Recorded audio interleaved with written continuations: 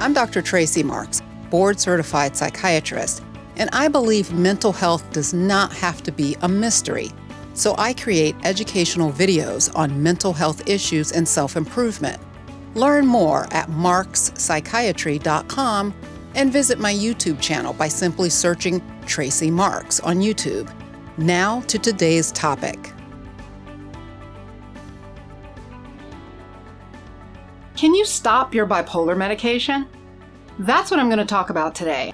Today's topic is based on a viewer question from the B-Man, and he asks, Dr. Tracy, can you please do a video on stopping bipolar medication? Or can it even be possible to stop taking your bipolar medication? Thanks. Thanks, B-Man. And there were also 2 more requests for the same topic as well.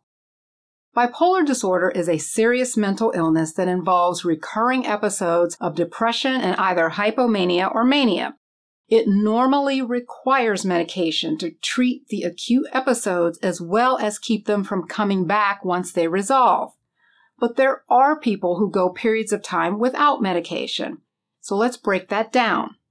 In a classical picture of bipolar disorder, the episodes alternate. You have an episode of depression that comes and then it goes, and how long the episode lasts depends on the individual.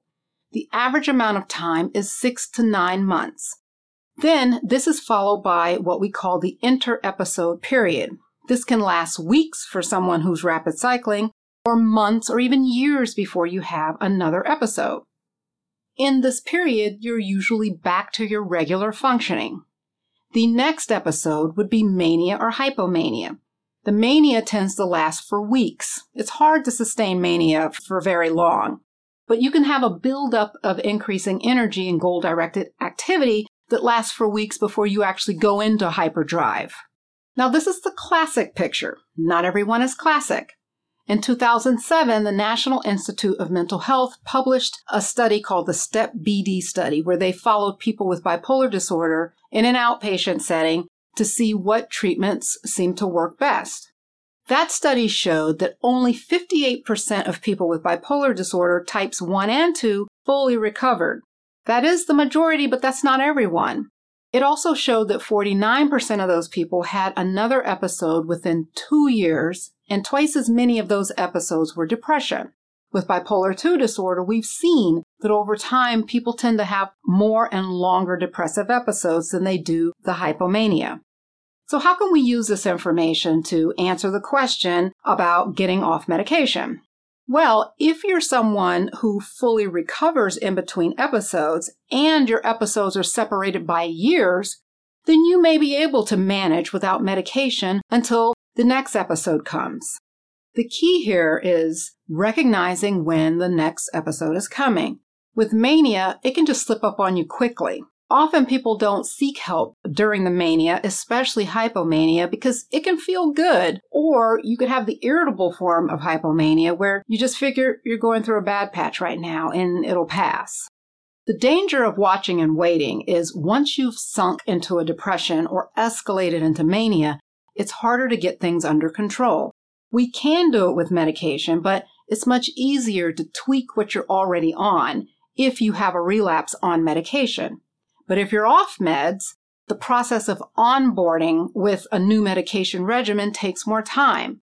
And if your doctor tries to do a fast taper upward, we call that a titration, where you increase the dose stepwise to get to a therapeutic dose, you can get more side effects like sedation or feeling like a zombie. Also, if you go too long without meds while you're having an episode, the period of time you spend in those episodes without treatment makes future episodes harder to treat. It's called the kindling effect. Let me say that again. Going long stretches of time in an episode without treatment has the cumulative effect of making your future episodes less responsive to the medications. This may play into the concept of treatment-resistant depression. So, am I saying that you can't treat bipolar disorder with therapy and no medication? Yes, actually, I am saying that. There's been bunches of studies on this. Psychotherapy can be a good addition to treatment, but it's not been shown to be effective as an only treatment. And in the studies, they'll use the term monotherapy to mean only treatment. One thing therapy can be helpful for is in delaying the onset of future episodes. So this can be useful if you're trying to stay off medication in your inter-episode period. A therapy developed for bipolar disorder is called interpersonal and social rhythm therapy. This therapy focuses on the problems in your relationships and helps you establish regular daily routines. Mania tends to be more destructive interpersonally. In the manic state, the person can do all kinds of things that hurt them or others, like having affairs, run up credit cards, ruin business deals, embarrass themselves at work or school because they're acting bizarrely and scaring people. In contrast, depression tends to be more of a silent, personal pain that others don't necessarily see. The person who lives with you may see how dysfunctional you are, but they still may not appreciate the depth of despair and darkness that you feel. So interpersonal therapy focuses on the problematic areas in your life that involve how you relate to other people in your environment. In the therapy, the therapist would help you identify some of these problems and help you troubleshoot solutions. As for the social rhythm part of the therapy, mood disorders, especially bipolar disorder, are very sensitive to changes in your body clock and overall body homeostasis, which you can think of as your body's overall rhythm. Early signs of a manic episode approaching is the decreased need for sleep. With social rhythm therapy, you keep close track of certain daily routines, like when you wake up and when you go to bed and when you eat your meals. And it's been shown that people who keep a schedule with these things and they don't vary it very much, they recover faster during an episode and lengthen the time in between episodes. That's kind of a big deal. Let me say it again. Following a daily routine helps you recover faster and lengthens the time in between episodes. Now, I realize your schedule may not always be entirely under your control, but if you can adjust your life so that you can keep a regular sleeping and eating hours, you can do better overall with your bipolar disorder. This doesn't mean you have to eat 3 meals a day. However many meals you eat in a day, they just need to be regular. People using this therapy will sometimes use the social rhythm metric to track your activities. There's a longer version of it, which is 17 items, and then there's a shorter one that's 5 items. For the SRM-5, the items that are tracked are the times that you get out of bed, have your first contact with another person, start work, housework, or volunteer activities, have dinner, and go to bed. If you use that metric, you would track the times for these activities over 2 weeks. The goal is to keep them as constant as you can. Last thing, just to be complete, I mentioned earlier that in the STEP-BD study, they showed that only 58% of people have a full recovery in between episodes. So what about that other 46%?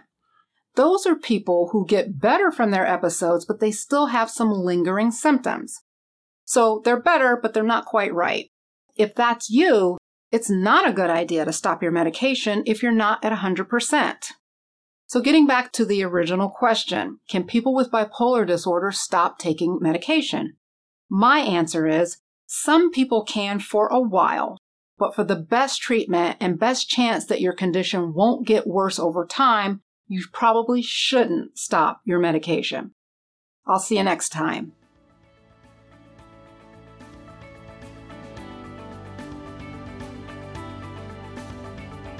Thanks for listening. If you have any feedback, questions, or would like to submit ideas for shows, check out our website at Ars Longa Media, and that's ARSLONGA.media, or send an email to info@arslonga.media. This podcast is for educational purposes only and not intended for medical advice. Ars Longa, Vita Brevis.